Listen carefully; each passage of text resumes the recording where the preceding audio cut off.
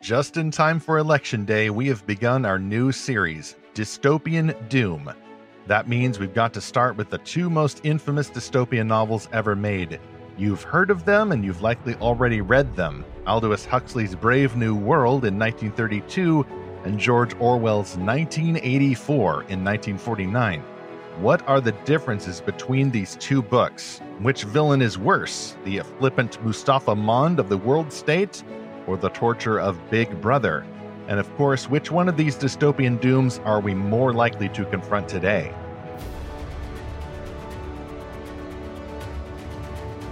Escape to Fantastical Truth, the podcast from lorehaven.com, in which we explore fantastical stories for God's glory and apply their meanings to the real topian world. I'm E. Stephen Burnett, Lorehaven's publisher and the co-author of The Pop Culture Parent. And I'm Zachary Russell, and Big Brother is definitely watching you. And this is episode 137.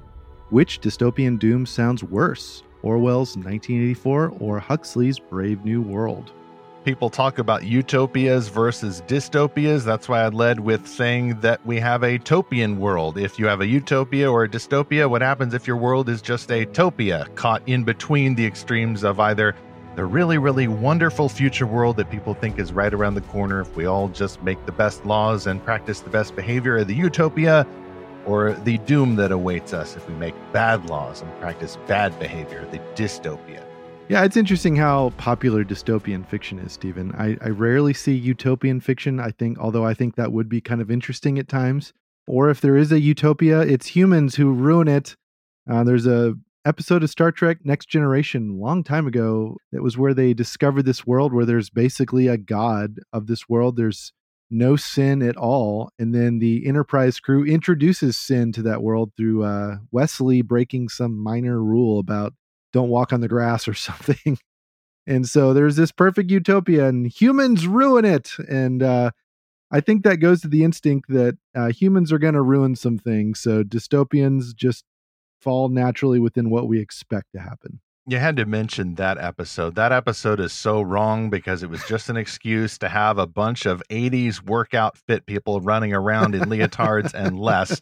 Anyway, now that we've got that mental image out of our heads, happy Election Day to all. Let's just replace that with a much happier image. By the way, get out and vote or not. It depends on what you feel called to do. But however you vote, let's not vote for dystopia or for utopia. We don't expect a utopia anytime soon. I'm longing for the true, happy, joyful paradise that will await when King Jesus returns. But that's not for a while yet. No politician is going to reach that standard. Dystopian fiction, Zach, it's a huge among many of our listeners. Very popular series, of course, The Hunger Games not too long ago launched the trend that seems to have faded, I think, in terms of its overall cultural awareness. But lots of Christian fans still love and share dystopian books, mostly in that YA young adult dystopian genre. When I've gone to the homeschool conventions with the Realmmakers bookstore, people are still looking for dystopian fiction. It scratches an itch. It seems to meet a need that people have to speculate what's ahead. I feel there's some threat looming from the future. In the past, I think Christians shared a lot of end times fiction, which applied certain views of biblical prophecy to try to forecast some of the future. But now people seem open to other dystopian scenarios that don't involve an antichrist and meteors of death and people disappearing and all of that sort of thing. You know, it's interesting how the Hunger Games sort of followed on the success of Harry Potter, which was about, it's a YA world where there is, lots of peril and danger, but it's also the wizarding school, right? That's a positive place for teenagers to be a part of. But in the Hunger Games, the main rite of passage for teenagers is a battle royale to the death on live TV. And that's about the worst possible thing you could be in as a teenager. And it's always kind of struck me how that one followed the other one. But also, I've always wondered, what is the real world thing that these YA dystopias in particular are resonating with? Is it just the angst over school and homework and tests and getting into college and getting a job? Or is it some other sense that a lot of young people think they are growing up in a much worse world than existed just a few decades ago?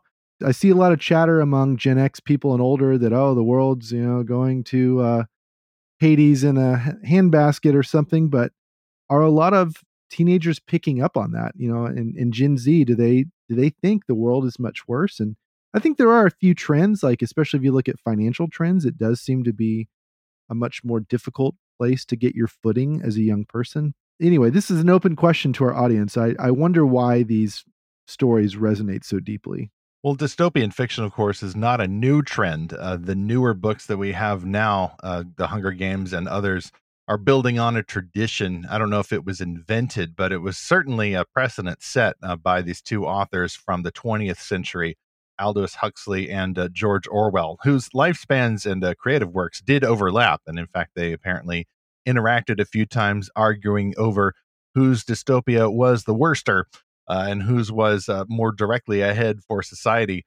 We'll get to that in our concession stand before we move into discussing and comparing these two books, which, by the way, I've read now, finally, just this year, only recently. I'm sure that you, faithful listener, read that in high school. I had a great education, but somehow just missed out on this experience. And yet, as we'll see, I'm not sure I would recommend these books for a high schooler, particularly if you're sensitive to certain kinds of temptations or other images like that TNG planet. Thanks for that, Zach, that we don't want running around in our heads. Let's put a better image in our heads. The sweet cover and description for our top sponsor for this episode, returning champ Oasis Family Media, with their upcoming book Aberration by Kathy McCrum. This is a science fiction novel. It's book 2 of the Children of the Consortium series. It releases this coming Tuesday, November the 15th. Freedom awaits, but the Consortium is watching. When rogue drones threaten citizens and the ship's crew falls ill, the Recorder answers their call for help, once again drawing scrutiny from the Consortium. With no other option and under an elder's overbearing watch, she returns to Palace Station, where she nearly lost her life in the hope of finding something, anything, to save her friends and countless others. Her friends are determined to keep her safe, but for the Recorder, saving others comes first, no matter the cost. That's Aberration by Kathy McCrum, book 2 of the science fiction Children of the Consortium series. You can see that cover and more information, including the pre-purchase links in our show notes for this episode, or at lorehaven.com/podcast sponsors. Zach, do we still have some candy lying around from Halloween, or maybe some hoarded cranberry dressing coming up for Thanksgiving? If so, we can move to the concession stand. It is election day as we are releasing this episode, at least in the United States. No direct correlation intended by talking about two types of dystopian governments on this day. You can make the joke, but we won't. We're avoiding specific discussions about platforms and policies and persons here. That's standard Lorehaven policy. The only exception is if we're talking about moral issues, worldview issues that are wrongly conflated with politics. I don't care if you say that's political. We're going to talk about that anyway, because it was biblical first. It's an issue of morality, not policy.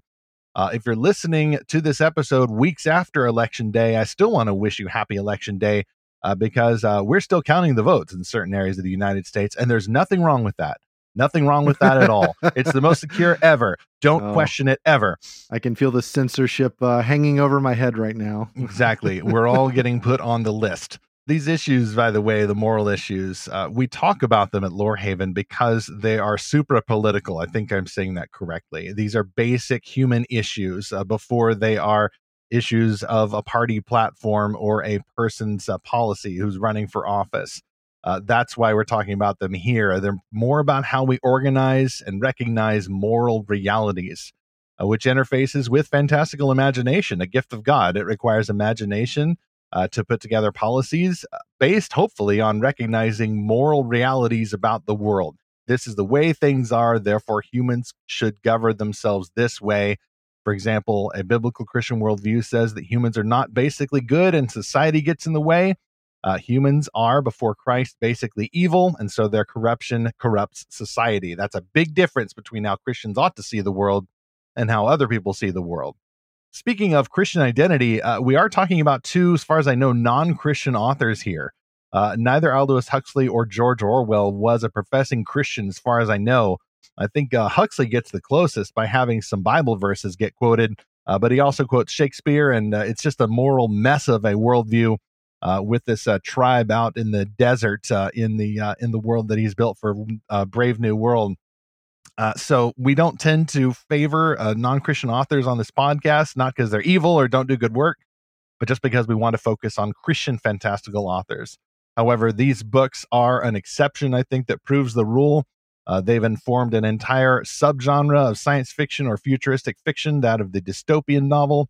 And so it's worth exploring and doing a little compare and contrast with these books. Also, I mentioned this earlier, big discernment note. I was surprised because I somehow think that old books don't do this, but yes, old books certainly do. Both of these novels include sensual scenes. 1984 goes into a little more graphic description. It actually gets cut short in Brave New World, and the overall effect for me of this one scene was comedic because someone is actually opposing what's going on, clinging to at least a Christian-derived worldview.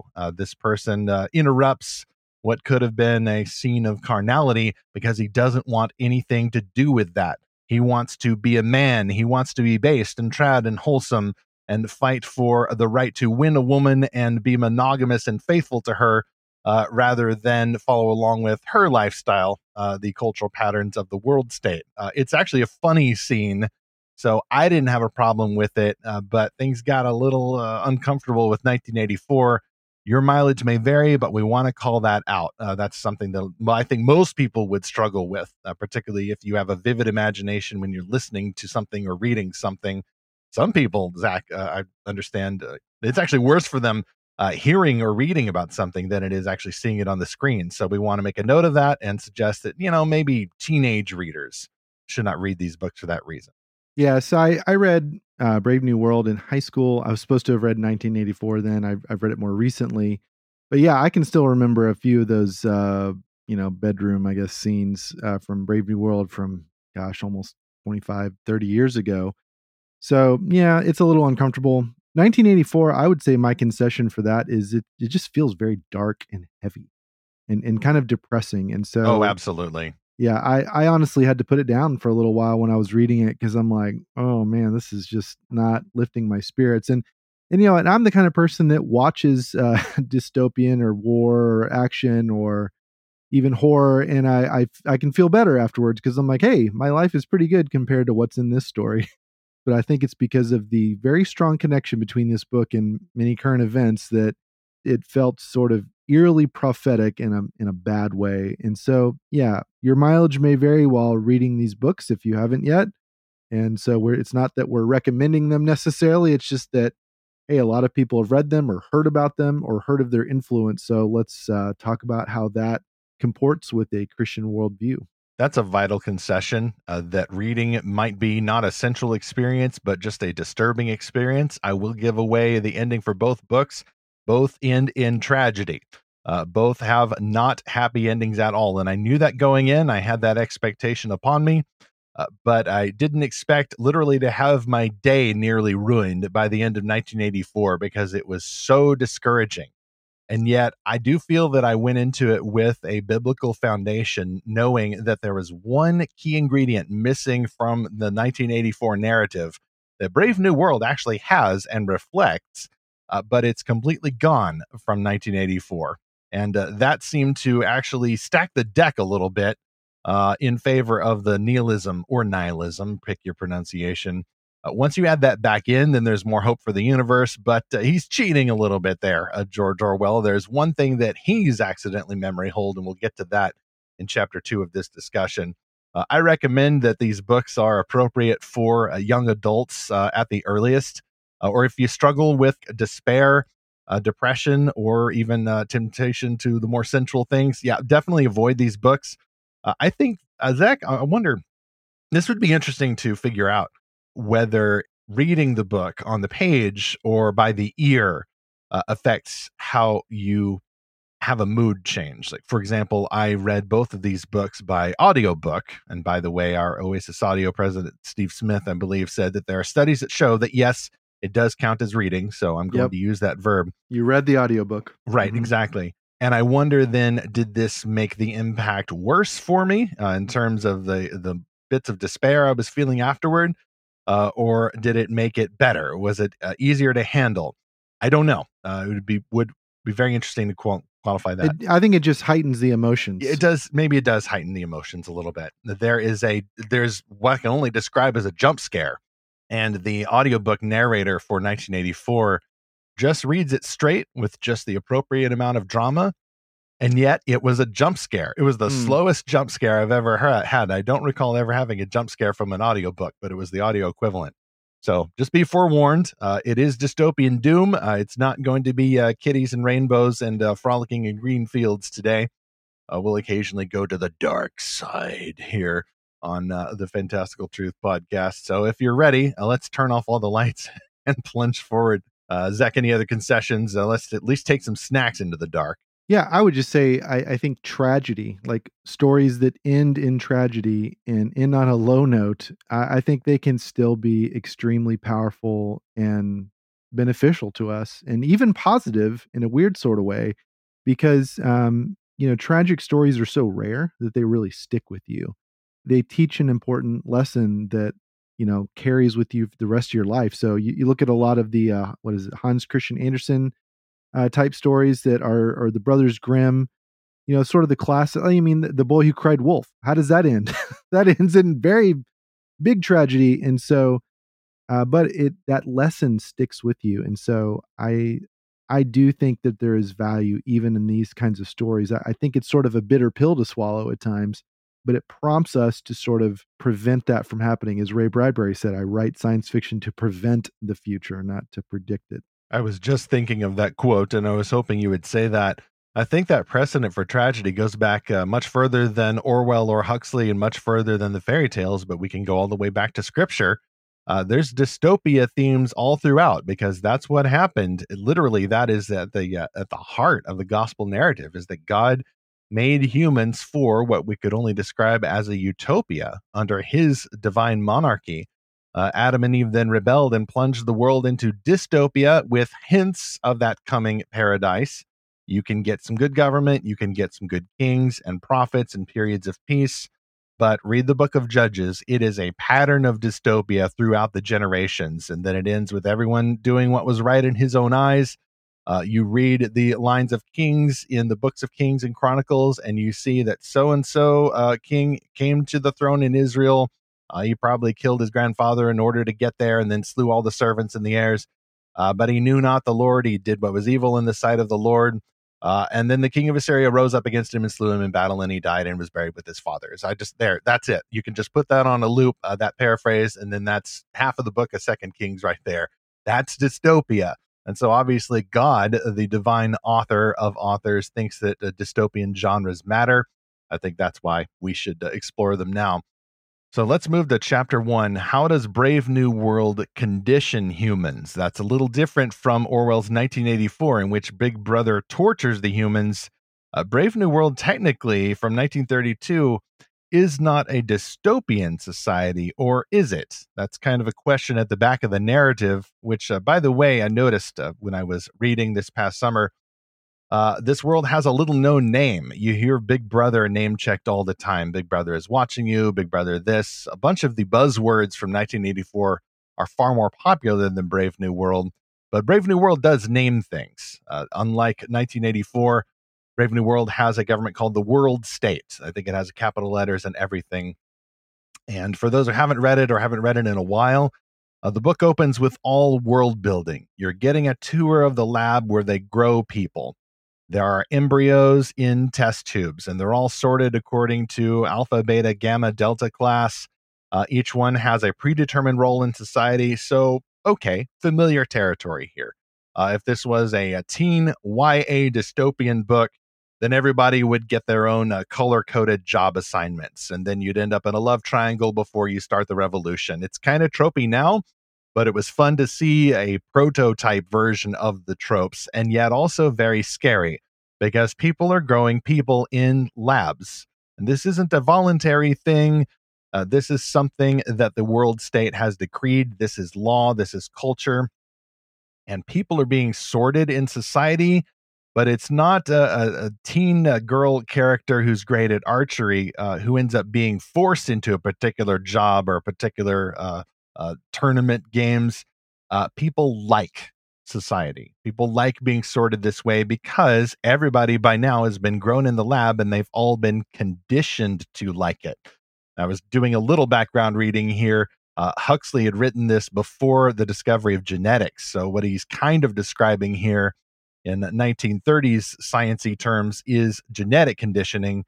But in this case, he's kind of bluffing his way through, thinking that, okay, if you had this assembly line for humans and they were picking things out of Petri dishes with droppers and putting them in other things and making human beings that way, then you can condition people, even as infants. You can put certain people in certain environments and make them like certain feelings, certain scents, certain tasks, and certain pleasures, and you can make other people not like it.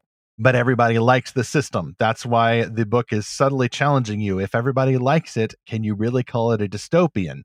Even if you have periods of disagreeable times, you can always take a drug of some kind. You can take the drug called Soma, or you can take a different type of drug, which, by the way, makes Brave New World, for me, more scary, because even in the 1930s, so just past the roaring 20s here, folks, just going into the Depression, you had not movies, but feelies. It's a movie you can feel. It seems kind of 3D. Apparently, everything is in Ultra 6K resolution. You can actually smell the action. You can feel the action. It is an emotional drug via popular culture. And popular culture is state sanctioned in the world state. Music and families and even religion are all synthetic. Everything is synthetic. And that's kind of the scary part, because this is an ultra consumeristic culture. Everything has been made efficient for the sake of the consumer. All the propaganda and everything is all put into that philosophy. And the scariest part to me was, Zach, is that families are no more. In fact, it is a vulgarism. It's almost a blasphemy to say that someone has a mother and a father. You can't have a say jar. that. Yeah, exactly. Well, you don't, it's the system. You're a part of a herd of humanity and you have a role in the herd and you've been conditioned to like it. And so you do like it. And what's even better is there's free love. So this is a book 30 years before the official start of the sexual revolution in the 1960s. And in the words of the state-sanctioned propaganda slogan, everyone belongs to everyone else. We won't go into detail here, and Huxley does avoid a whole lot of scenes with this, but it's always at the periphery of the narrative. If everyone belongs to everyone else, then you can just get together with whomever you want. Everyone's sterile. Everyone's using contraceptives. This was before that decision in the 50s that made these legal, supposedly in the United States. We won't go there. But that part is scary to me, is that the consumeristic culture is also a state-sanctioned, sexually perverse culture. All other traditional religions are gone, as far as we know. And this is all world building, by the way. We actually get the main characters like a few chapters into the book, and I'm thinking, oh, okay, I guess we do have some main characters here. The main characters have really obscure names like Bernard Marx, Marx. I wonder who that's named after. And Lenina Crown, Marx and Lenin. So they're just right there. It's not subtle at all, really, there. Mr. Huxley, appreciate you making that so plain to us. There are phrases repeated throughout the book, which really, I think, if you're going to be a pundit out there, you need to use these phrases at least as much as the 1984 of phrases. From Brave New World, you get the world state motto: community, identity, stability. There it is right there. Identity, but after community, right? Everything's about identity, right? I've already mentioned everyone belongs to everyone else, which represents a commitment to absolute sexual libertinism. And then the other one that leaped out to me, if for no other reason than I'm always reluctant to throw things away out of implicit rebellion against this phrase, because I think, well, you can fix it. Why throw it away if it, that microwave may be shorting out inside, but surely the right person could fix that, and then you don't have this giant thing rotting away in a landfill somewhere, poisoning the earth. The phrase from Brave New World is, spending is better than mending. If you get a small tear in your garment, don't sew it back up. Just throw it away and get another one. So they're not good environmentalists there in the world state. So this thing is kind of over partisan. Like, you can't really claim that for any particular American political party now, Huxley is taking on all comers. And yet I found personal shock and revulsion by how much the world state and its rulers loathe human life, human flourishing as it was meant to flourish, religious freedom. There's literally state sanctioned religions and enthusiastic, weirdly uncomfortable devotion to Ford, Henry Ford, the pioneer of the assembly line. Yeah, it's going on there. It's Fordism in the name of our Ford and Ford forbid. And of course, it's a cute little clever rhyme. But yes, that was a shock to me. Yeah, that was one of the things I was going to say really stood out to me was the world building about how from the littlest thing that shows you kind of the biggest picture of this world. The thing that I always remember is instead of wearing a cross necklace, everyone wears a T necklace. Yes. And instead of a cross being on buildings, it's just a T. It's an uppercase T. And so they chopped off the top part of the T. It's almost corny. And I remember at the time, and since then, talking to people about this, like, wait, so are they anti-Christian? Is that what's going on? It's like, well, not exactly. I mean, they're using the T to commemorate Henry T. Ford, and or the Model T. Yeah, and the Model T, and particularly for his statement, "History is bunk." And so, what this world contains is this attitude that we don't need to worry about the past. 1984, and we'll talk about this in chapter 2, has the whole process of memory holing something, like officially erasing or changing the record through this coercive kind of process. But in Brave New World, it's, oh, who cares about the past? We don't need to worry about that. And that I think is so insidious that there's a author, Neil Postman, who wrote a book in 1985 called Amusing Ourselves to Death. And he says here, quote, "What Orwell feared were those who would ban books. What Huxley feared was that there would be no reason to ban a book, for there would be no one who wanted to read one."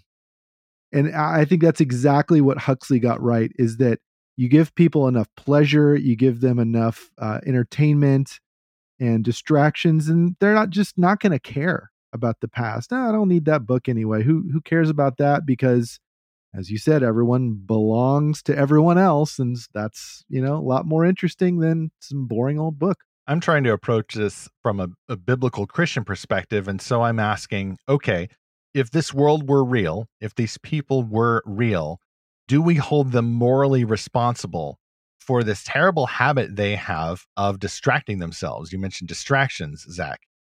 And I'm thinking, yes, I think they are responsible, but at the same time, they have also been conditioned to be this way according to the world's rules. So how much of that is conditioning and how much of that is moral responsibility? I don't know. As far as I know, this world doesn't exist, and God forbid that it exists anytime soon. But people will make, I feel, the morally culpable choice of taking the soma drug. The interesting route there.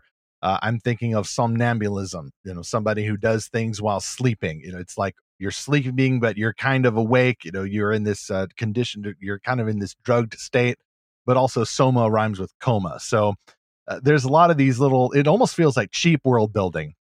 Especially when you go into things about the Model T and Ford forbid and all of that. For Ford's sake, that gets a bit corny. It really does. But then it makes sense. It almost feels like an alternate history where the wrong sorts of leaders got the idea that if Henry Ford could roll out all those automobiles and change technology and change culture by pioneering the use of the assembly line, then what happens if you apply assembly line consumerism to everything else, including culture and families? What if someone decided, oh, well, we can just build people just like we build cars? And so it's all one cohesive worldview here. That's what the sexual perversion is for, because if people have normal families, then that's not efficient. You end up with all these potentials for broken relationships. Things can go wrong in families, but in the right kind of lab, nothing goes wrong. And if it does, well, it's just barely an embryo at that point. You can just throw it away. Yeah, and this very much tracks with what we talked about in a previous episode. I quoted from this guy, Yuval Harari, who's an extreme materialist, works with the World Economic Forum, and it said, hey, humans are just biological algorithms. And just like we can recode a computer program, we can recode humanity to be whatever it should be and whatever is most efficient and utopian. And so there again, it's like that desire for utopia is what actually creates the dystopia. And you're right, it's not just that people are dumb and they're just given over to hedonism. It's that there is a system that's put in place that is enslaving people in this system of pleasure, and they don't realize that they're in a prison. There's a great article from the Sci-Fi Channel I found. We'll link this in the show notes. That says that, quote, "There's this slow realization for them that they're completely controlled by the system, and I think that's quite terrifying to be controlled, to be a prisoner and not realize it." And it's not just the soma drug, it's that there's this class system that everyone's divided in these 5 classes from alpha to epsilon. In the Greek alphabet, the alphas are the leaders, the epsilons are the janitors. I think the main character is a beta or a gamma. I can't remember. I don't think we see a whole lot of the deltas in this book, if I remember correctly. But we see a lot of interaction with the epsilons that basically they're just drugged out of their minds all the time. And they do all the menial work and just the low IQ people. In 1984, he calls them the proles, just the underclass of society. So that's also kind of interesting. In both books, there's this sort of stratification of society. But yeah, you know your place in Brave New World. You know where you belong, what you're supposed to do, and then you can do whatever you want. And then for any regrets, just take a soma. Right. And soma use is prevalent, especially as certain characters are decaying in their life situation later on. But it's a strange sort of dystopia, if it is a dystopia, that actually allows you to go to what could only be described as a reservation, where people are living like savages outside of the world system. And that's where, if I had to pick a favorite character from this book, it would be, of course, John the Savage, a young man who has grown up rather unrealistically, I think, but let's just bluff our way through this. He's grown up teaching himself the Bible and Shakespeare and this bizarre hybrid religion of possibly offensive Native American spirit folklore combined with a sort of raw Catholicism. So interesting world building again. He believes in the Great Spirit and the mighty eagle on the mountain and Jesus Christ all at once. And yet, if you're desperate to find some positive portrayal of Christianity, well, here it is. And yet, Zach, I noticed that it's a rather interesting precedent being set here by Huxley, in that he views Christianity primarily as a means to an end. He groups it along with all these other traditional human beliefs, including the works of Shakespeare and classic literature and Western culture when things were better and we actually had families. So he's seeing this in a very trad way, but not necessarily a biblical way. He wants Christianity, it seems, mainly for the benefits that it gives to human flourishing, not for the sake of worshiping Jesus Christ as personal King and Lord, which is what the whole religion should be about. Nevertheless, I liked John the Savage overall. It is he who resists Lenina's advances because he has grown up with this more untempered chivalrous take that he's gotten from the Bible, but mostly Shakespeare. So he quotes Shakespeare a lot. I'm not sure how he trained himself to understand that archaic language even then, but somehow he managed it. And there's this whole backstory that John has with actually the controller of the world state, if I'm getting my terms right. And by the end, though, what is the most tragic development, which really I should have seen coming, and we'll just go ahead and spoil it here. John ends up, after the death of his mother, moving to the world state, but getting his own space to try to live out in the woods and to reclaim full human flourishing by himself. And yet he just becomes a tourist attraction. Everybody shows up to take a look at this guy who's out there trying to be a man, trying to be a Chad who's chopping wood and building his own house and putting himself through a kind of penance. And then the helicopters show up and the TV cameras show up and they just think that he's a freak show. And ultimately he ends up committing suicide. The end. That's the end of Brave New World. I didn't expect a happy ending. I didn't expect the overthrow of the world system. But then again, even the Hunger Games, which is not a very wish-fulfilling type of book, despite being geared toward younger readers, that also does not end happily. So if you're looking for a wish fulfillment where the teens rise up and overthrow the world system, it doesn't happen there. It doesn't happen at the end of Brave New World. And spoiler alert again, it doesn't happen at the end of 1984. The tragedy I think we see in Brave New World is it's tragic that someone doesn't accept how great this world could be, because as this other article here from the New York Times says, the totalitarian rulers in Huxley's book give their citizens exactly what they think they want. That's by Charles McGrath, author of this article that we'll link to. John takes for himself what is actually good and true and beautiful, or at least he tries to. He rejects, all the pleasures and cares of the world that he's in, but he can't survive in that world because no one wants to be outside of it. And so the real tragedy is everyone that's still stuck in that world. In a way, it's like John's death is not a tragedy, but it's everyone else's indifference to his death that I think was the tragedy. It is an absolute tragedy that John finds no place in this world, that there's no hope whatsoever. That's the one thing missing from this world. There's no church. There's no Bible teaching. There's no one to come along and show him a better way. Christ has abandoned this world if he ever existed there. And that's where the bluff is kind of up. Because even in some Christian beliefs in the end times, you have the church, or at least Christianity, showing up. There are saints, there are evangelists. They may be having their heads chopped off by the Antichrist eventually in some Christian end time scenarios, but God does not abandon that world even while he is pouring out his wrath upon it. That's why secular dystopians are so fascinating, because I imagine apart from the gospel, you can't help but wonder if this could really happen. If an oppressive world government or a Soma-obsessed popular culture that substitutes these weird Henry Ford worshiping raves for other religious enthusiasms, could they actually stamp out all the other religions? Well, perhaps they could if you got enough people together. If you had attacks in just the right kinds of places, and some of that feeds over into the world building for 1984 as well. But I think that wraps up our discussion for Brave New World. Let's pause for some light. Our second sponsor for this episode, Mountain Brook Fire, bringing some light and some heat into this discussion. Wraithwood, Alyssa Rowett's YA fantasy debut, earned high praise from Forward Reviews, Reader's Favorite, Portland Book Review, and the 2022 Realm Awards, where Wraithwood won Best Fantasy Audiobook. Here's an endorsement from author Carolyn George. Immersive, atmospheric, and brimming with magic, Wraithwood presents a skillful take on Arthurian legends, harnessing a gothic manner and ensemble of enchanting characters to create an unforgettable read. You can check the links in our show notes to purchase your copy of Wraithwood by Alyssa Rowett. Go to lorehaven.com/podcast sponsors for all the details, or get the basic links in the show notes for episode 137. It's available in audiobook and paperback. Well, Big Brother is also available in audiobook and paperback, and it's not a pleasant experience, but one that we may need to understand, especially if we're to understand all the many catchphrases that George Orwell created that are overused, underused, I'm not sure, in our world. That brings us to chapter 2. Whereas Brave New World conditioned humans, Big Brother from 1984 tortures the humans, and that's the difference between them.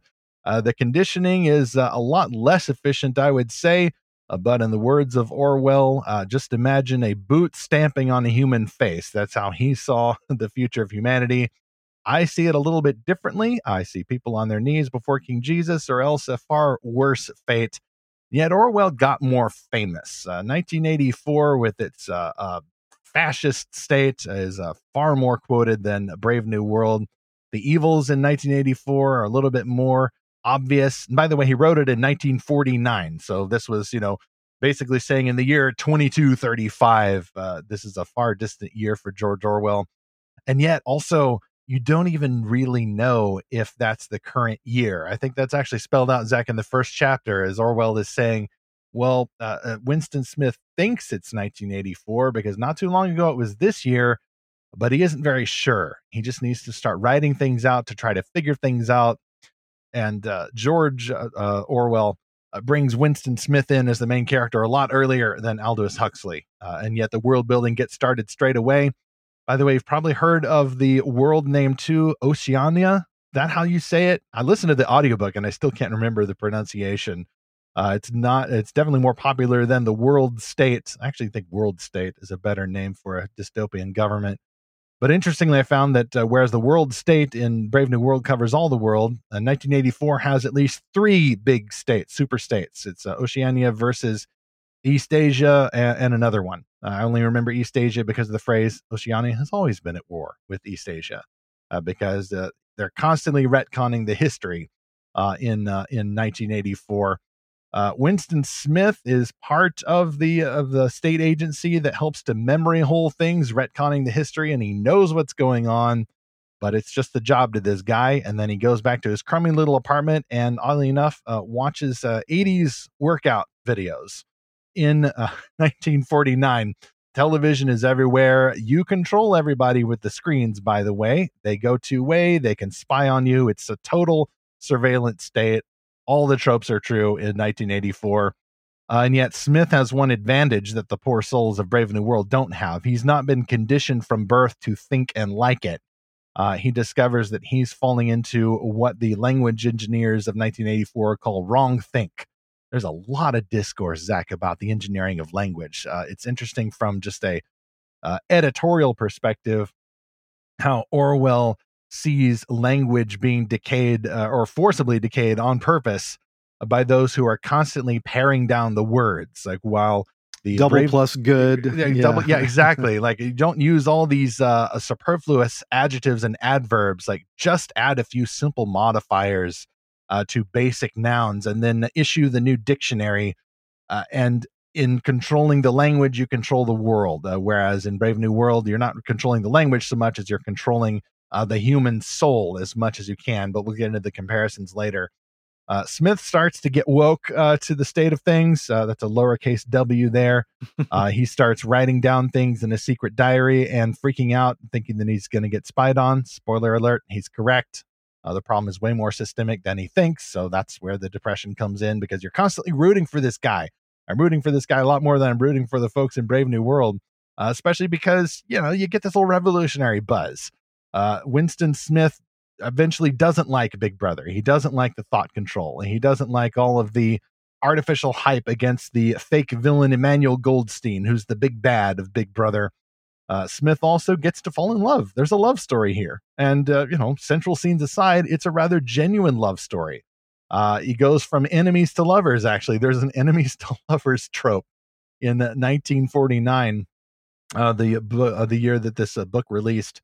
And the world building, I felt, was a little bit more organic. You are discovering this world alongside Winston Smith rather than having it be set up and then introduce the main characters into it. So many phrases here, Zach, you may remember some that originated all from 1984. Thought police, memory hold, ministry of truth. There's a bunch of ministries in 1984. The ministry of truth, the ministry of peace, the ministry of love, and the ministry of plenty. A lot of ministry going on there, and not the kind that your pastor is supposed to do. Newspeak, with a capital N, comes from 1984. That's the language engineering, by the way. That's the folks redoing the dictionary to make things more efficient and streamlined, and thereby define words for everyone else. Wrong think. I don't know if unpersons got started here, but it definitely makes an appearance. And there are many other terms. Zach, can you think of any others that 1984 got started? Oh yeah, 2 + 2 = 5. That's in here. Yep, Yes. That's hugely quoted right now on social media, and we'll get into that in a minute. We've always been at war with East Asia. Well, memory hold is literal. Memory hold, yeah. There are no computers here. Okay, this is a very analog society, so I'm not sure exactly how those telescreens work, but you are going through the paperwork, at least Winston is, and if you find a fact that your folks in the higher in the hierarchy have decided is no longer a fact, then you literally drop it down a hole, and you don't know what happens to it. It's just gone. So you just imagine this old time style bank, or like other the pneumatic tubes. The pneumatic tubes, yes, exactly. And so, I'm thinking, hey, this is not a steampunk adaptation, but a little bit diesel punk here. And in fact, if you're to describe it that way, actually, Brave New World is pretty diesel punk as well. Actually, 84 could be atom punk, if I'm remembering my punks correctly.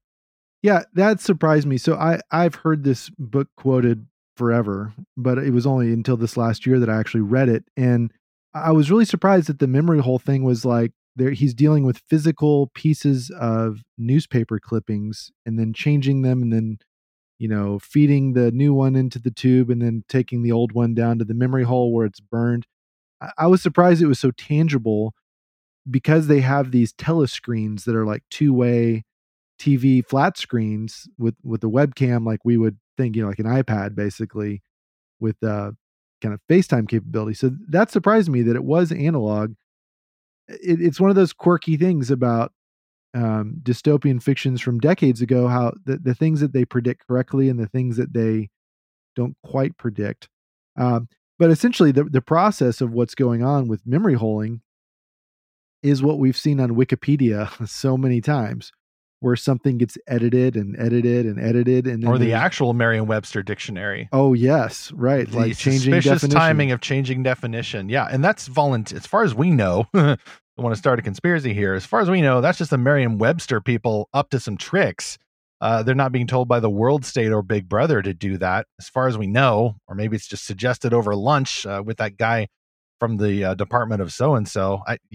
It all seems informal at this point. It almost seems like, well, we'll get to the comparisons in a moment, but it seems like 1984 tricks according to Brave New World rules. Mm-hmm. The other big phrase that shows up in parlance today is thought police. And, in 1984, that is literal. There are people that are the thought police, and they come after you for things that you just write down in your journal and wrong think. Yes. For wrong think. Yes. So that's a crime. There's this quote. I'll just read the first part of it. It says, "The party told you to reject the evidence of your eyes and ears. It was their final, most essential command." And boy, I have seen that quoted so much this year and in recent years. And that's the interesting thing about this book to me, Stephen, is that it is quoted by both the right and the left. I can think of ways that this has been used against the current president and the former president. And that's what has really made me fascinated with it, is that everyone kind of thinks that it owns the other side. So it's powerful for that reason. Well, that's powerful because it's imagination. You see very obvious evils being imposed by this tyrannical government and this cult of personality around a central illustrated figure called Big Brother, who in my favorite cover of this, used by the Amazon audiobook, looks like an AI mashup of both Joseph Stalin and Saddam Hussein, the former dictator of Iraq. But Orwell is not so vague about the ideological origins of Big Brother. He names it. It comes from a philosophy called Ingsoc, which is short for English socialism. I think if I remember my more surface level research there, Orwell himself was a socialist, at least a disaffected one. He maybe would have thought that there was more humanitarianism behind this thing, but then saw, or at least projected outward, well, it could lead to this, though, if things went really awry. And so he's warning about a particular ideological tradition, not necessarily free markets or things like that. So I don't know how you could apply that to whichever party is claiming that the other party is Big Brother. I think, again, we're dealing with kind of an over-partisan imagination here. You can't just take it and then slap it onto the other guys. This is a human problem. And we'll get to the comparisons again in a moment, but I keep wanting to think, okay, so is this really happening now? Well, it depends on where you look. I think there are some nations where, yes, basically they're using 1984 as a training manual. They are taking the standards set by the party of Big Brother, and they're using them not as a cautionary tale, but as an instruction manual. And it is not cool. And of course, they also persecute Christians. But that leads to what I set up earlier here, Zach, is that Christianity and other religions are even more absent in 1984 than they are in Brave New World. There's a few people in Brave New World who are quite aware of the old literature and the Bible and Shakespeare and everything else. They just find it boring and inefficient and a problem for society because it leads to all these disagreements about art and all that. Like, why would you get into all that sort of thing when you can just enjoy a more efficient consumerism where everybody owns everybody and you can practice your complete sexual freedom? They're just bored with that stuff. Big Brother's not bored with it. Big Brother hates it. And somehow, though, Big Brother's managed to stamp out every underground church, every underground suspicion that other religions might be true, that part is a bluff too far. I think it's not just pessimistic, it's unrealistic. Christianity and even other false religions are those durable microbes that can live in the lava shafts of active volcanoes. There will always be a remnant of people who believe these things privately, but also gather together in a bunker somewhere to open the scriptures and worship and teach about the true Jesus Christ. And the fact that Big Brother could stamp them out, to me, no, that just doesn't work. That is just that's too deeply human of a condition for a tyrannical government to stamp out. So you mentioned the dictionary and how, today, how it's being modified before our eyes on the internet, but also in this book and how it's being modified. So Winston meets a man named Syme. This is on page 48 of the hardback. And he says, how's the new dictionary coming? And this is Syme's job to edit the dictionary. And he says, oh, the 11th edition is the definitive edition. We're getting the language into its final shape. When we're finished with it, people like you will have to learn it all over again. You think, I dare say, that our chief job is inventing new words, but not a bit of it. We're destroying words, scores of them, hundreds of them every day. And then he goes on to talk about, why do we have all these? He says, it's a beautiful thing, the destruction of words.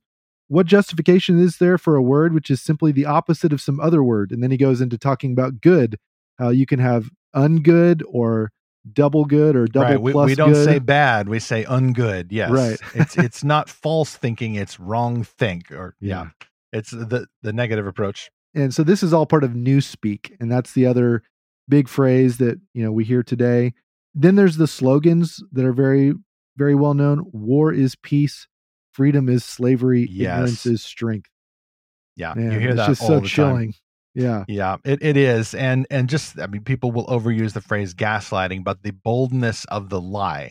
The difference is that in 1984, lots of people know it's a lie, but you can't call it out for a lie because your children might turn on you. And this is, kind of a Hitler Youth effect. Mm-hmm. Yes, exactly.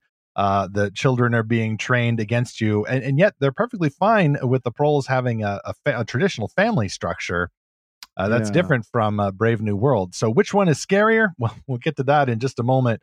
But yeah, that to me struck me as unrealistic in 1984, at least compared with today's society, is that people are not so much destroying words, but subverting them. And it's spread by meme. It's spread by popular cultural trend. And it's spread by information technology, which 1984's Big Brother just doesn't really have. Like you said, Zach, the peak of their technical development seems to be that two-way telescreen that enables the constant surveillance. But now, like a real life nation like China, for example, can actually do that. And people are chattering about a social credit system and some scary stuff that would make this a very different podcast if we camped there. So we won't. But it doesn't work. That strategy wouldn't work now because, for one thing, we have books like 1984 that warn us against that. So great, crisis averted. Those then who wish to rewrite the dictionary are going to have to do that in a more subtle way, except they're getting sloppy. There was not too long ago where literally a definition changed in the dictionary that just seemed too strangely timed to be coincidental. I forget which one that was, but it was a flash in the pan political debate, and suddenly the definition changed. And everybody knew it, but the internet is forever. You can't memory hole stuff that easily. For now, we still have a screenshot button. All right, that was pretty dark. 1984. By the end, by the way, spoiler alert, Winston Smith famously must learn to love Big Brother. It's a happy ending, asterisk. So, Brave New World, all the other people in the world state live happily ever after with their soma and their fornication and their absolute efficient consumerism. But we know that it's actually a tragedy. And then by the end, Winston Smith learns to love Big Brother. It's a happy ending, but again, we know that it's actually a tragedy. So on that rather happy note, let's go to our third sponsor for this episode. Once again, it is the Pilgrim's Progress Reloaded, that amazingly covered podcast and soon to be book from David Umstattd. Here is the description. As you know, Pilgrim's Progress is a classic story of redemption, allegory, and theological poignance that has profoundly impacted millions of readers over 3 centuries and changed the landscape of English literature forever. It's also a story with a total lack of robots, space marines, or talking platypuses. So we fixed that. You're welcome. Pilgrim's Progress Reloaded is a narrative podcast that you can listen to on the podcast app you are using right now. Just search for Pilgrim's Progress Reloaded to start listening for free. You can get those links and the information and that rather boss cover for this project at lorehaven.com/podcast sponsors. Redone page. All 3 current sponsors are now at the top of it, and see the basic links as well in our show notes for episode 137. Zach, Vanity Fair from Pilgrim's Progress, with or without the platypuses, reminds me of Brave New World. Just this vacuous, flippancy obsessed, drunken, carousing culture into which the pilgrims themselves look like very square Puritans. But then you realize that they're the happy ones. Vanity Fair and the World State, they are a miserable society, convinced that they are on the right side. And that leads us to chapter 3. Which dystopia is morally worst or most realistic? And Zach, this is the part that maybe I should have set up earlier, is that you and I really are going to try to have a knockdown, drag out debate here, taking different sides of this, because folks often say, because the catchphrases are so popular, that, yeah, well, Big Brother is real. We're moving into the surveillance state. We're all going to be talking newspeak and memory holding bad ideas when the government tells us to. It's all 1984 all the way, right? But I'm firmly on the side that, at least in the United States, Brave New World has taken the lead in the dystopian society that we're most likely to become, should the Lord not prevent this. I'm taking the position we're already living in 1984. You think it's safely overseas, only happening in China, but it is absolutely happening here. And there's a big story that broke this week. I'll be quoting from this kind of throughout this segment. But The Intercept discovered through leaked documents, public documents, and some lawsuits that the Department of Homeland Security has been policing what it calls disinformation through a public-private partnership with tech and social media companies, and getting information changed, banned, getting people banned, and memory holding lots of ideas and lots of statements. And so it's already happening, baby.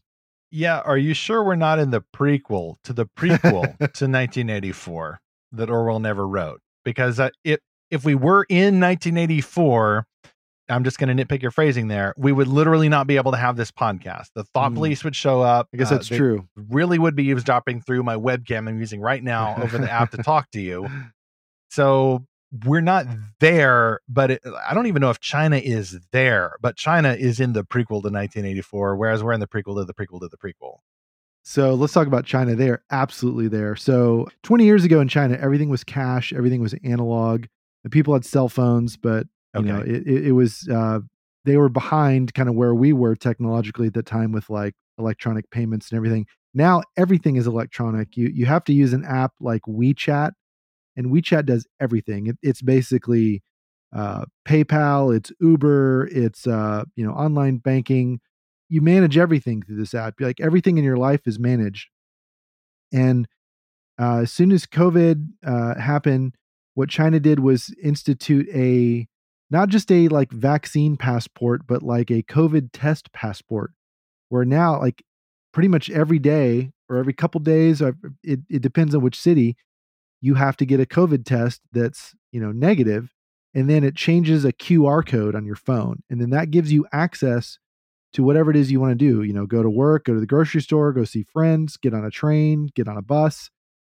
But this QR code can be changed for other reasons.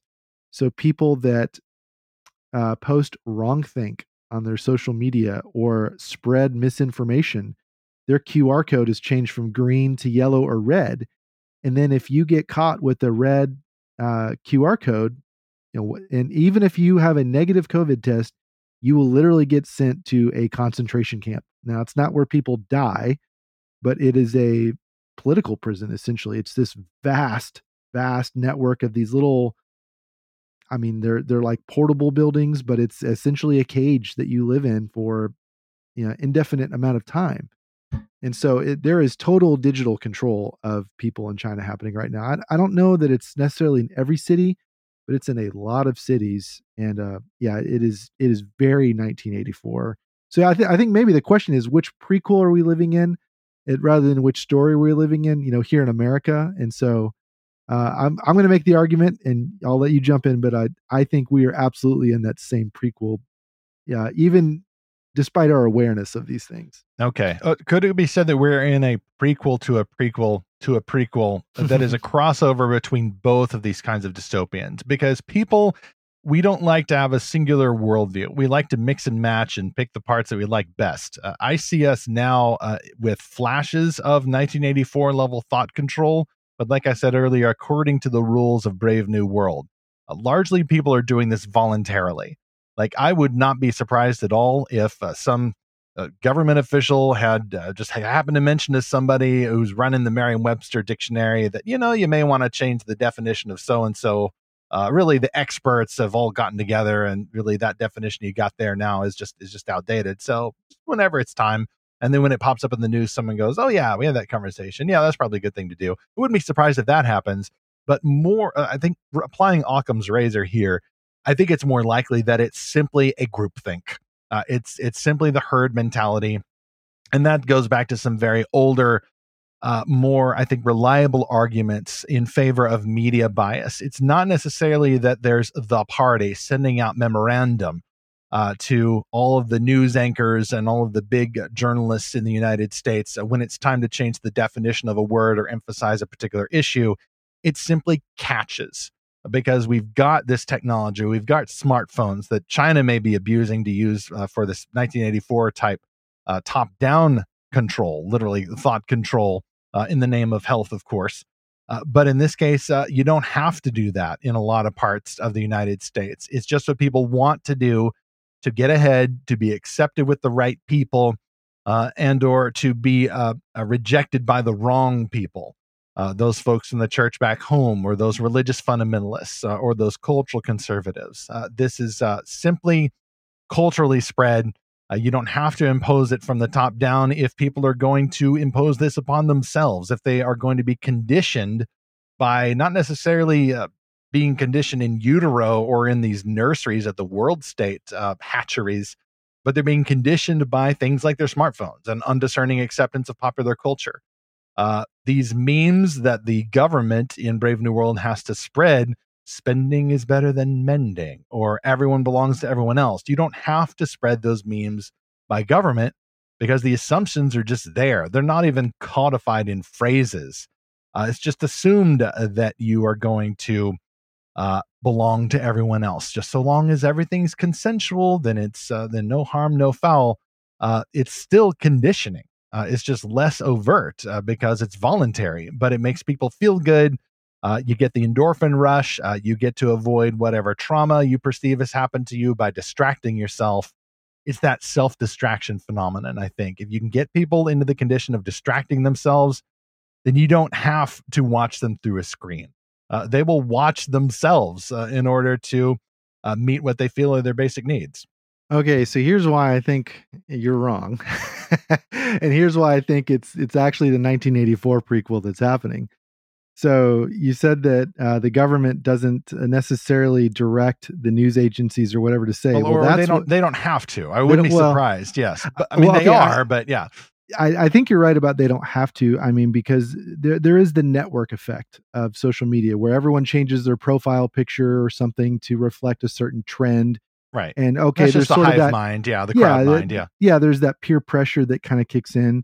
Then there are the quasi organized social movements like postmodern deconstructionism. I mean, talking about controlling language, the way that language gets hijacked because, there's sort of this weird secular supernatural approach to language where, you can't let people say certain things, or you must make them say certain things because of how that affects identity, which is sort of this, materialist spiritual worldview a lot of people have. So there are the social trends that happen, but we've learned now from this report from The Intercept that what the Department of Homeland Security has been doing is very intentional and very targeted. It says that they are targeting, quote, inaccurate information on a wide range of topics, including the origins of COVID-19 pandemic, the efficacy of the vaccines, racial justice, the U.S. withdrawal from Afghanistan, and the nature of U.S. support to Ukraine, end quote. So these are very specific topics that this team of 80 or so people has been meeting with tech companies every 2 weeks since the 2020 election to talk about. And by the way, this did get started under the previous administration, so this is not a partisan thing. And really, I mean, the DHS has been going on since 4 administrations ago. So this is a bipartisan problem, I guess you could say. But there is a very targeted approach by our federal government to control what they call the information ecosphere. And there's some really creepy phrases. They say that we have a cognitive infrastructure that we need to protect. Just like there was a conspiracy theory a couple of years ago that like COVID-19 was being spread by 5G cell phone towers or something. It's really wacky kind of stuff. I remember that one. And there were people that were burning them down. Yeah, the first person I told, hey, I just heard literally the news had just broken that there was going to be, so they thought at the time of a vaccine, right, an effective vaccine. The first person I told me about the 5G weird theory. And of course I thought immediately like, well, dude, like they're not going to track you with a chip inserted by a vaccine. Like I can see the smartphone you're holding. They already have right your small now. phone. Yes, exactly. And so it's a language to express. It's an evasive language. And Zach, I see what you're saying about like actual government intrusion into what we would like to think is a technologically enabled free speech, like talking with Twitter and Facebook and all of them. Trying to combat misinformation. By the way, I will never use that word. Like it's either truth or lies, or maybe it's confusing, but that to me seems a recent addition to the dictionary, and therefore I find it suspicious. And there's all these controlled shades of meaning misinformation, disinformation. And I'm like, malinformation. That does sound Orwellian. And that's another word that we should have mentioned earlier has come about. It's obviously not used in 1984, but it's overused to describe a society that is like Big Brother. People just say Orwellian. And I'm like, well, it's kind of unfair. The man wrote other books. It's not like he wants this sort of thing. But why don't we also then refer to worship of sex as Huxleyan, or worship of consumerism? May as well turn his name into the adjective as well. That's the emphasis that I see, because I do see the top-down, like, soft attempts so far, at least in the United States, soft attempts at thought control. On the one level, I could find that understandable if it wasn't also overlapping with the so far voluntary cultural attempts at thought control when it comes to social issues. When it comes to the idea that a woman can become a man or vice versa simply by the power of self-conditioning and medical treatment. That would not be completely foreign to the world state in or Brave New World. That's the one thing that Huxley did not predict, is that at least there's traditional gender roles in the world state, but the identity of the family roles has been abolished. And so, I mean, they'll get there eventually in the world state. People will have identity crisis, and they will figure out that they think they want to be representing the opposite sex or any of that nonsense. That's the one thing that he left out. And that's the one thing, though, that people are deciding is misinformation. That's a scary thing, because there will be overlap. It's not just an issue of whether or not the election was fair a few years ago. People are saying, well, you can't spread that. That's misinformation. If you question that too much. And maybe it is. And maybe it is a lie. And there's lots of lies out there. But to say that a boy is not a girl, that is not misinformation. That is not a lie. The person who is denying that is the liar. And the truth is not in him. Like I see that as father of lies type stuff. That is scary to me. And yet so far that's voluntary, but there was at least one government leader in the United States not too long ago that put his flag on the platform of saying that it is immoral for people to try to put a stop to this sexual confusion. And like he said that. And so therefore he makes himself an enemy of Christ. That is a spirit of Antichrist there. Denying the reality of the created world. And okay, that's your opinion. But if you're starting to put legislative or executive teeth behind that, Now we're in scary territory. Now we're in world state type stuff, but it's kind of the reverse. It's world state sexual perversion could be enforced by 1984 rules. So maybe we end up again with a Godzilla King Kong team up at the end here, Zach. It's like, are we in 1984 prequel or a Brave New World prequel? Yes, it depends. I mean, which way wilt thou go, human society? But I think in either case, I wouldn't want to end with any hopelessness, because in a Brave New World, there's going to be somebody like John the Savage who's clinging to the old ways, however raw, however completely ignorantly. Someone will feel deep down that there's something out there that you're missing with all your emphasis on efficiency and consumerism and so-called free love. And yet, even in 1984, you'll get somebody from a more secular vantage like Winston Smith, who's going to suspect that something isn't right. You know, I'm being thought controlled, and that's not good. And maybe there actually is a resistance out there somewhere. You can find someone to support there, but that's what's unrealistic about these books, is that in the end, the evil government wins. Winston learns to love Big Brother. Bernard from Brave New World just kind of goes back to the system. Wait, does he end up in Iceland? I'm trying to remember. I read that one first because it came first in chronological order. Somebody gets shipped off to Iceland, and that's not where you want to go, but it's for your own good, of course. But Winston really, he gets separated from his girlfriend, and they both end up being forced to love Big Brother. And it's a tragedy, but we know that in Christ, there's no way for the dystopian to win. There's no way for either Big Brother or the world state to reign over humanity for the rest of recorded time. Even if the worst case scenario happens, I think Christ will be faithful, and we can look forward to him overthrowing whatever dystopian governments are left when he returns. Yeah, I think there is definitely hope for the world that we're in, and I'll get to that in a moment. But first, I think we have to kind of go through I'm just going to go through what I think is going to happen, or what I think is happening. Okay, it's an official prophecy here. Okay, no, yes. It's not. It's just guessing. We're just guessing. We're trying to do an informed guess here. Okay. Yeah.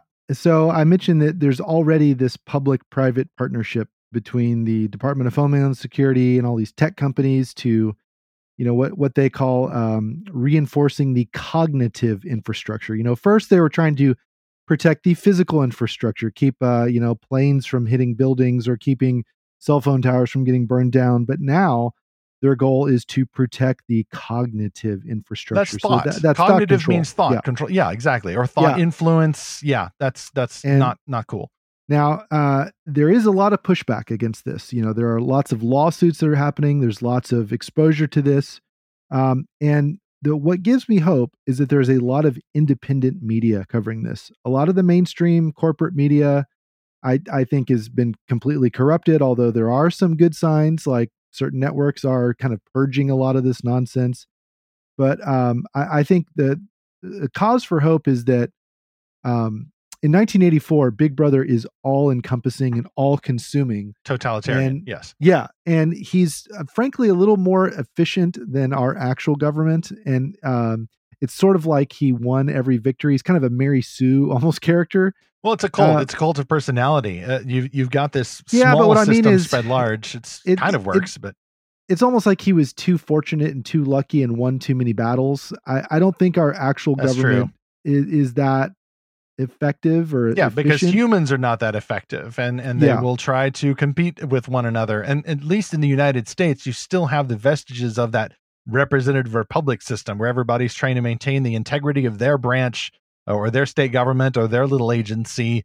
It's almost a common grace that people want to compete with one another. Like, politics is a common grace, if for no other reason than it does tend to spread out the power in a very messy way.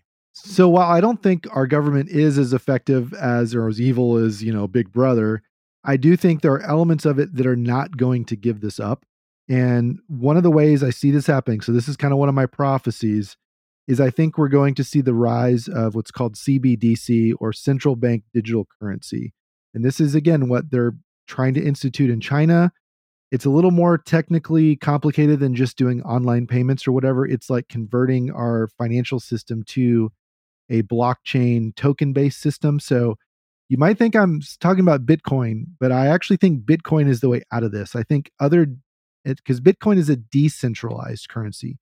I think what we're seeing right now are the rise of two very interesting technological movements. One is towards centralized power and control of information, finance, culture, entertainment, and pharmacology and so forth. But then there's this rise of decentralized media, as we talked about, finance, culture, and so forth. And I think that's what's really going to happen. I think that's kind of the way out of this. We talked about this way back in episode 55. Should Christians embrace cultural and digital enclaves? And I think that is a lot of what, this podcast honestly is a digital enclave. It is a decentralized form of discussion, entertainment, analysis. And there are so many podcasts like this. It's really taking off. And I think that is a check and balance on this sort of centralized Big Brother control. But what actually worries me is how too often we are putting our faith in powerful figures that seem to be on our side and that might have similar goals, but by the nature of the power they are grabbing onto, it could be a double-sided, or it could be a double-edged sword. And I'm thinking right now, actually, of Elon Musk. He just bought Twitter. He took control of it. He fired half of the staff. They're going to rewrite a lot of the algorithms and policies about what you're allowed to say or not say. However, and I'm all for that. However, Elon Musk, before he started PayPal, he had this idea for an everything app he called X or X.com or something. And this is sort of the WeChat version. This is the American version of WeChat, where you would do everything to this app. And hey, if you can do everything, someone can turn it off. So that's part of the problem, is that we are racing towards this future where everything is so convenient and you get everything through your phone, but then someone can take that away or control it. But we are also seeing the rise of ways to get around all these gatekeepers and all of these, social controls. And so I don't really know how it's going to end up. Again, I think it probably is going to be a mesh between these two dystopians. But yes, ultimately, Christ is going to return and put all this right. But I'm a premillennialist, so I think things are going to get worse before he comes back. So it's just a matter of how worse they're going to get. Zach, you mentioned the checks and balances, and that is a sign for optimism, is that even though it seems pessimistic to say, well, which way is society going? Brave New World or 1984? And society seems to answer all of them at once, I suppose. Yeah, right. All of the above. And yet that also is maybe a sign for hope, because now you've got two self-contradictory approaches. Let's say in terms of the economic thought control and the sexual relational thought control. Both of these are contradictory because you cannot get efficient human family structures to actually help with the whole Big Brother thing unless you have some kind of family cohesion. Like your children can't turn on you and report you to Big Brother if you don't have children, if the state is growing the children, or you just don't have any children at all because it's just all about your pleasure. Thank you very much. And by the way, polyamory, polygamy, that's the next thing, folks. It always has been. So you've got even more of an overt attack on the Judeo-Christian family ethic there. But they pushed it too far. And I think that eventually within our lifetimes, we will see people rise up out of desperation and anger, particularly those who've actually had the mad science surgeries done on them. It's already starting. There are being lawsuits. There are being clinics shut down. It's going to be nasty. It's going to be very messy. And people don't have time for all your nonsense adding words to the dictionary. By the way, it's a difference between 1984 that was taking words out. Our guys keep adding stuff like misinformation and disinformation. Like, we underestimate how much bureaucracy loves to clutter things up with new words. I think it was a bit of a misstep in 1984, by the way. The exact opposite is happening. But people are adding new identities too, and people are realizing this did not solve my problem. This isn't Soma that just makes my problems go away. It just makes everything worse. So you're going to have more mess in society in order to prevent, I think, those overt Big Brother type attempts from going too much further.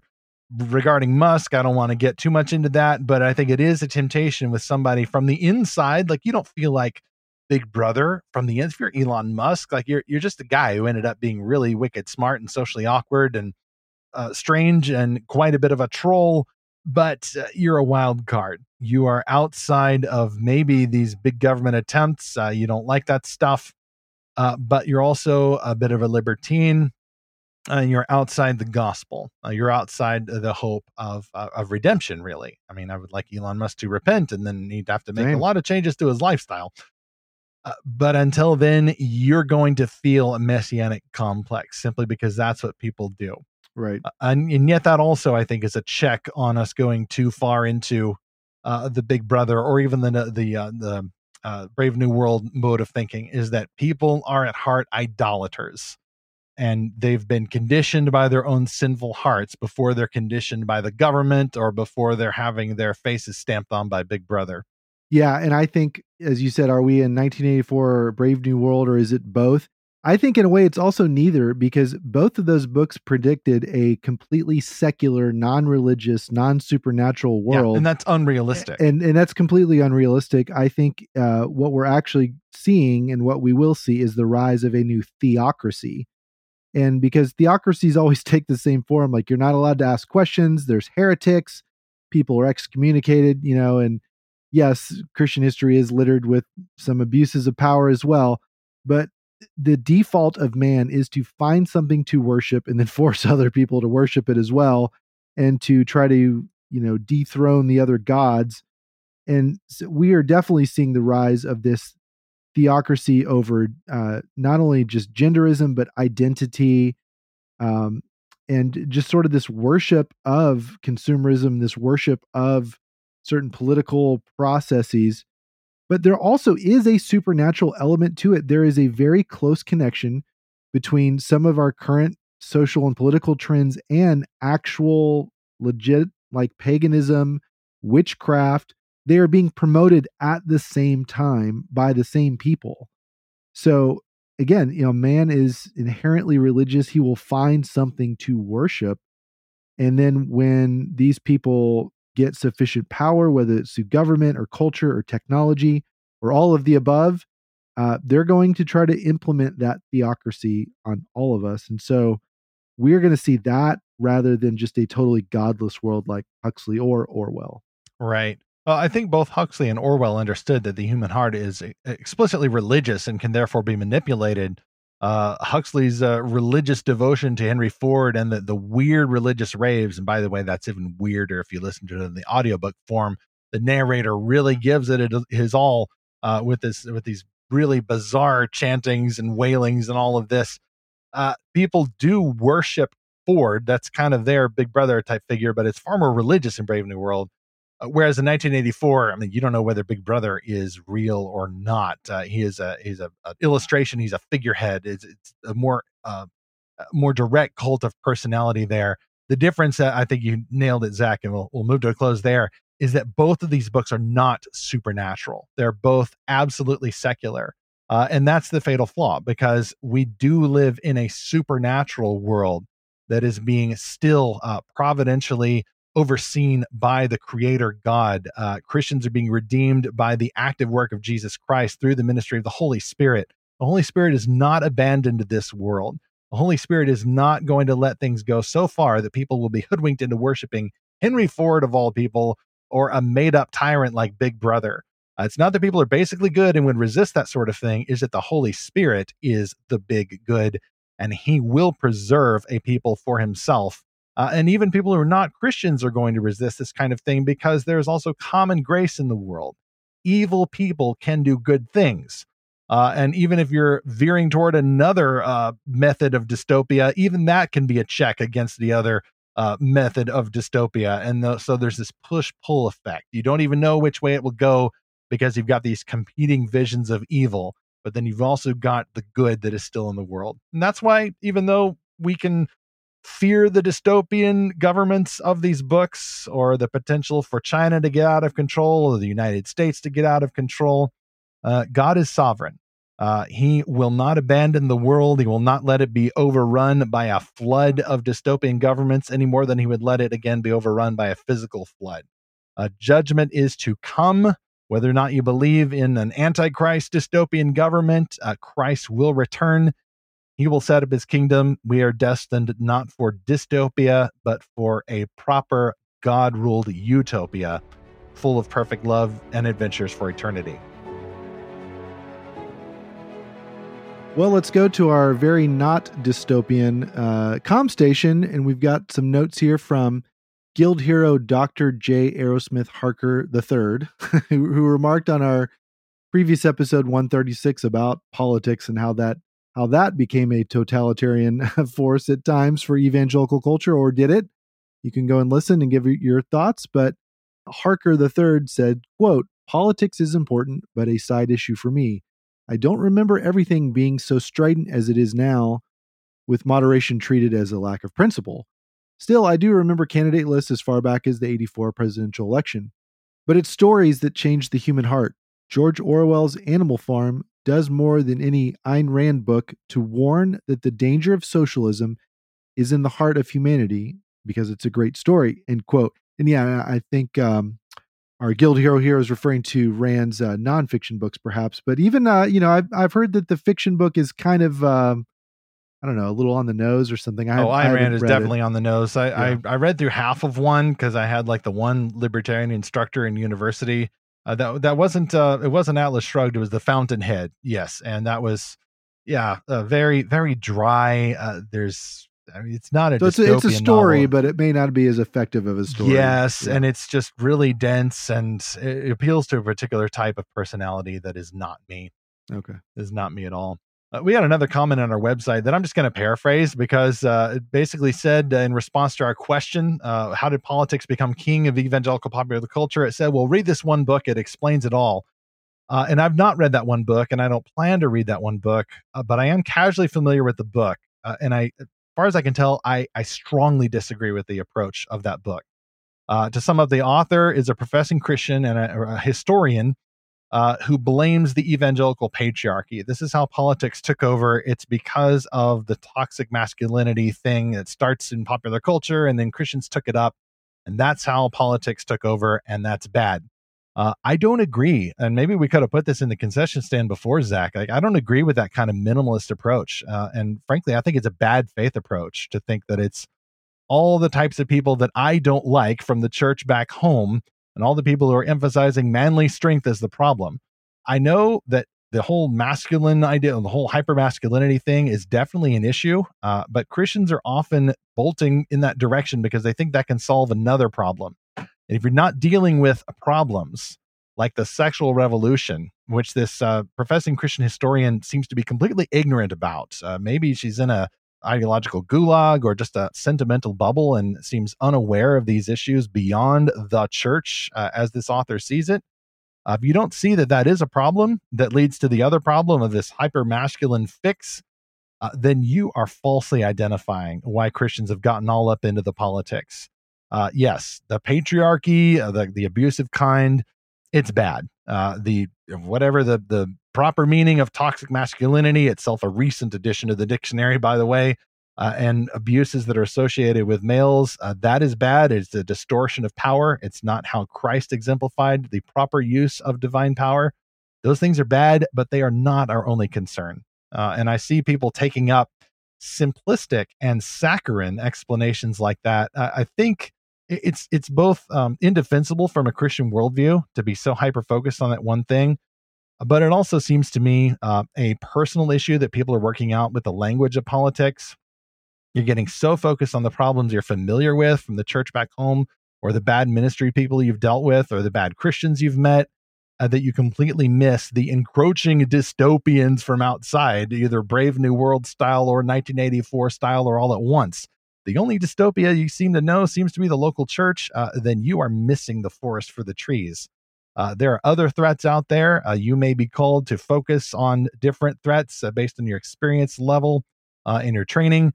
But don't say this is the only thing we need to worry about. This is the only reason why politics became king, and we need to get rid of that one thing. Like, it's not going to work, but also you're going to have an unbiblical approach that denies the reality of different levels of human imagination. And I think that's all I have to say about that, but I may revisit this in the future, just when people are confusing political issues for their own personal issues. Well, if you have a comment on today's episode about Brave New World 1984, did you see the movies of either of these? We haven't even talked about those, but we're mostly just talking about the books.